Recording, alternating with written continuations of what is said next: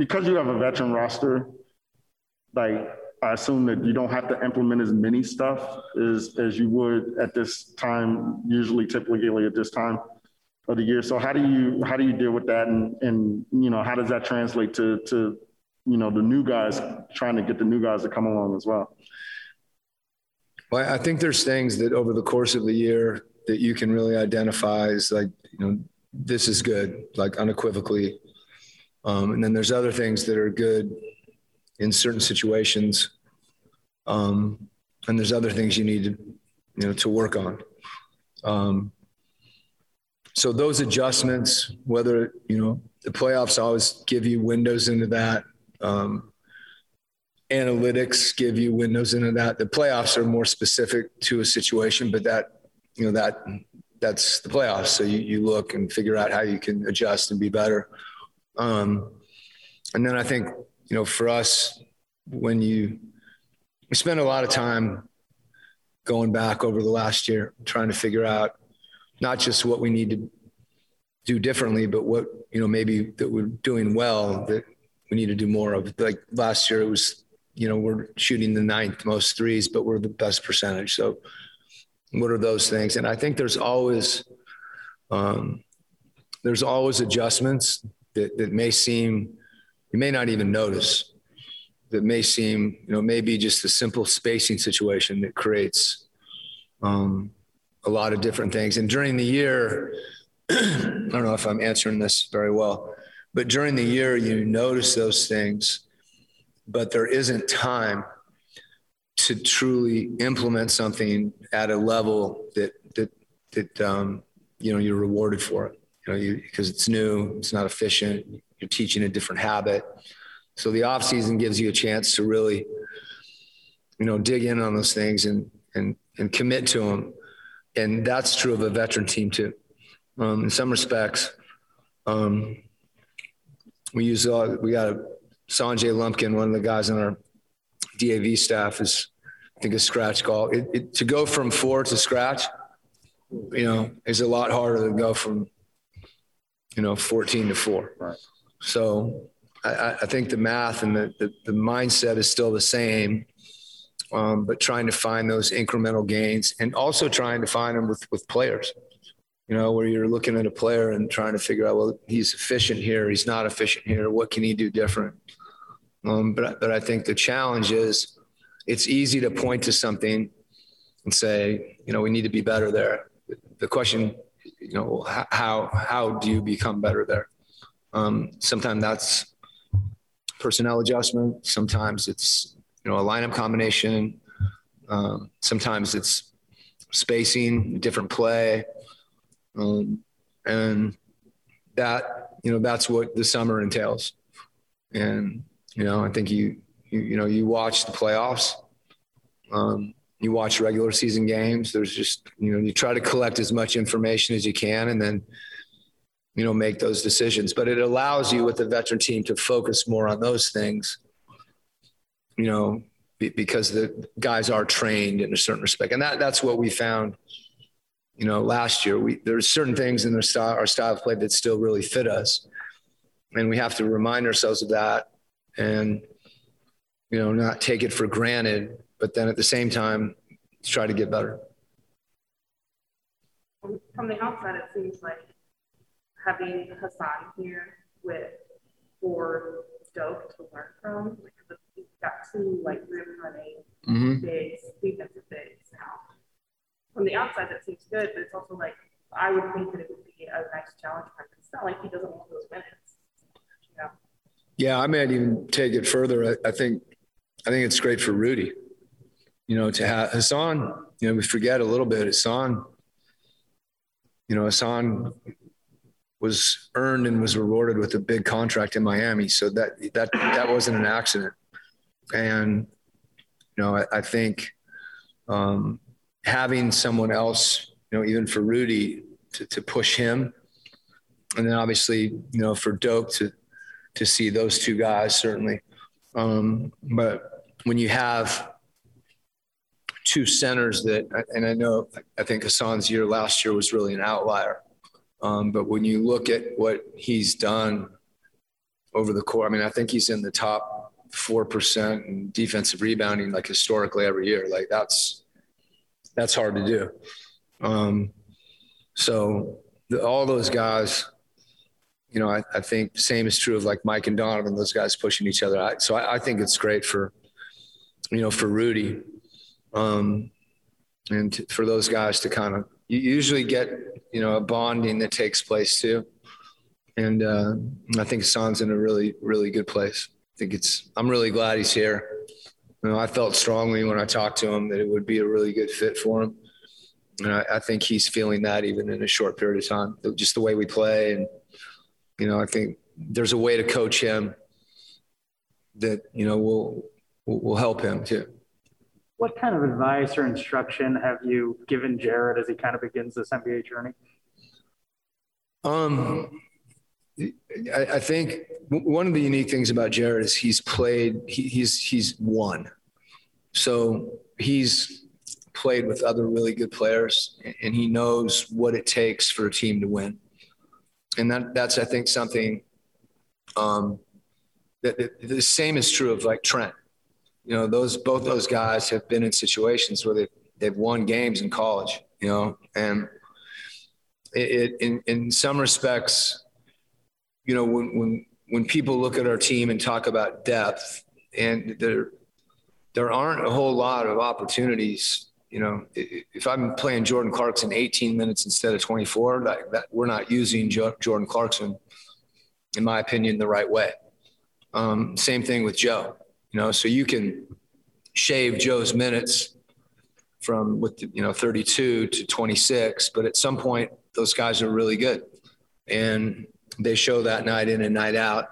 So I think for Jared, part of it, is patience, and you can be really competitive and hungry and still be patient. And when I say patience, knowing it's a little bit like preparing for when an opportunity presents itself for you to have an impact, and understanding that the impact you might have on this team because of the makeup of the team is going to look different, but it can still be really impactful. And, that's when you have things, invariably there's injuries, there's foul trouble, there's all kinds of things. And, so continuing to work and be hungry and not get frustrated if it doesn't come, right away. I mean, we've got competition at that position. Trent had a great summer league. Those two guys are very different players. If we didn't have Mike and Don and JC and Joe, those two guys could play together. Trent's got size. Jared can really shoot the ball. They both have great tempo. So I think for a lot of our younger guys, it's the same thing. But in Jared's case, when you talk to him, he's got a very mature outlook. And, I think that will serve him well, not just now with this team, but over the course of his career. I think he's very grounded. He knows who he is as a player, and is very coachable as well. But it's hard to, you're coming into a team that, isn't perfect, but, had some success last year, so, that's part of it. You come into a team that isn't as good a team, there's going to be more opportunity, but he's got a chance to, to watch and learn and not just be coached by me, but to be coached by Mike and Donovan and Joe. And I think that's a real advantage, especially over a longer term. Yesterday, we touched a little on the conversation that you had with Rudy Gay that he mentioned kind of sold him on the organization. Eric, I'm having a hard time hearing you. Sorry. Oh, sorry. Yesterday, we touched a little bit on the conversation that you had with Rudy Gay. Ocho. Yeah. Okay. Got to think of a nickname for him. Right. Yeah. And Hassan also mentioned during his session that meeting you like in person for the first time, you were not what he was expecting. What's kind of the process like of acclimating to new guys, like you to them and them to you when they come in, when they join the organization? What was he expecting? He said he thought that you were going to be like this super, I think the word he used was angry. He's seen the gifts. Yeah. Right. That's social media for you, right? You can make anything. I think, one of the things about particularly, guys that have been in the league is you have a chance to watch them over a period of time. They may not know you're watching them, and clearly I didn't know that he was watching me be angry. So you get a feel for a player. And I think, players are different, and, Hassan is a rookie versus Hassan now, and his, experience in his career. And part of it in my mind, it's my job to try to figure out, how to help him, how to help him be better. And I think a big part of that is how to help him, feel comfortable and fit in and be connected. And if they can feel that, like, it has to be real. It's not like if you're selling something you don't believe in, that's disingenuous. And in both those situations, like, I know I really felt strongly that the situation we had for Hassan, regardless of minutes or all that, is just a really, really good one that he could thrive in. And the same thing in Rudy's case. So that those conversations, I guess the best way I could describe them was, I talked to Rudy for a while. Talked to him a couple times. And it just was very authentic. We talked a lot of basketball. But usually when you're talking about basketball, it's kind of a platform for a lot of other things. So, hopefully they get the thing that jumped out to me with Rudy was, there's a joy, playing the game that you often have a lot of when you're younger. And as you get older, you remember that and you kind of crave that. And I think for him, he'll be at his best when he's having fun. Because I don't think there's, my even today, my dialogue, coaching, whatever you want to call it, is just much more interactive. I want to know what he thinks. And I think Rudy's a guy, in this short time as I've been around him, I think it's important for him to understand why you want him to do something, because he's really intelligent. And if he can explain why, even if it's something that he's not crazy about doing, he wants to win. And I think that, that's overriding. So it's the best thing about this job is when you get to coach guys that, that you really enjoy being around. We'll go with Ben Anderson first. Quinn, I think piggybacking off that a little bit, because they've been in the league for a decade, both Rudy Gay and Hassan seem to have pretty well-developed personalities. Is it difficult to incorporate new personalities into a locker room? Is that something you have to be hands-on with, or is that something that when you've been in the league for a decade, you know how to do? I think there's a lot of variables. I think both their personalities, add a lot to our team. I think Rudy's maturity and experience, he's got a voice. I think he's here longer. I can see leadership ability, from that because of his experience, because of his, unselfishness. I think Hassan, there's a levity. Hassan's got a great sense of humor. Not that Rudy doesn't.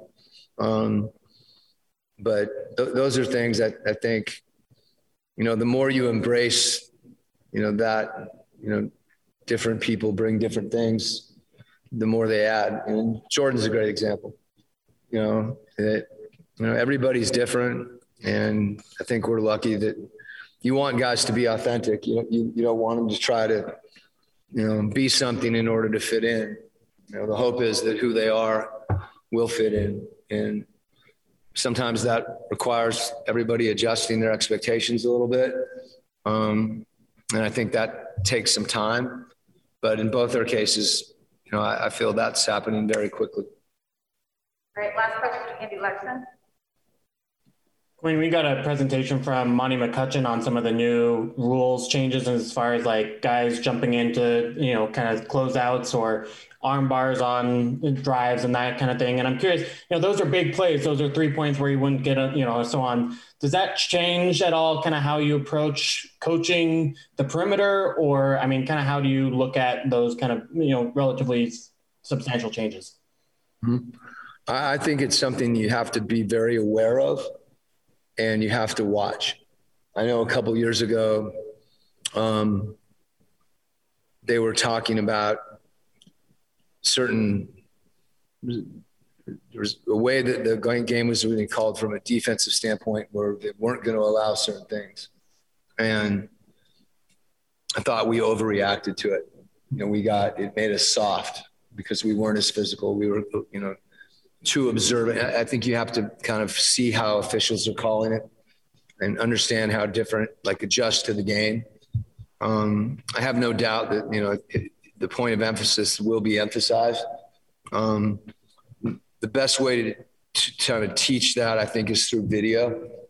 I don't know that it's, you can, but I don't know how efficient it is to kind of create new drills and new techniques prior to seeing, how the game, what it's going to look like, where is it on the continuum. Now, there's a couple of them that are, that are pretty obvious where they're trying to, eliminate some of those shooting fouls and, give the defense a better opportunity. But I think it's going to be different for different players. So that's one of the ones that you make your team aware of it, you show it to them, you talk about it, and then you experience it, and that process kind of continues. There'll be a game when we'll think it should have been a foul and it's not, and you pull up the video and it was or it wasn't. And so I think it's an organic thing. It's not like they just legislate something and it's a very clear. That's a hard job those guys have. And I've been a part of that discussion, being on the competition committee, and there's got to be at some point a rule for Monty. What was he wearing? Did you guys see him on Zoom? That should be a rule right there. Okay. Good enough? All right.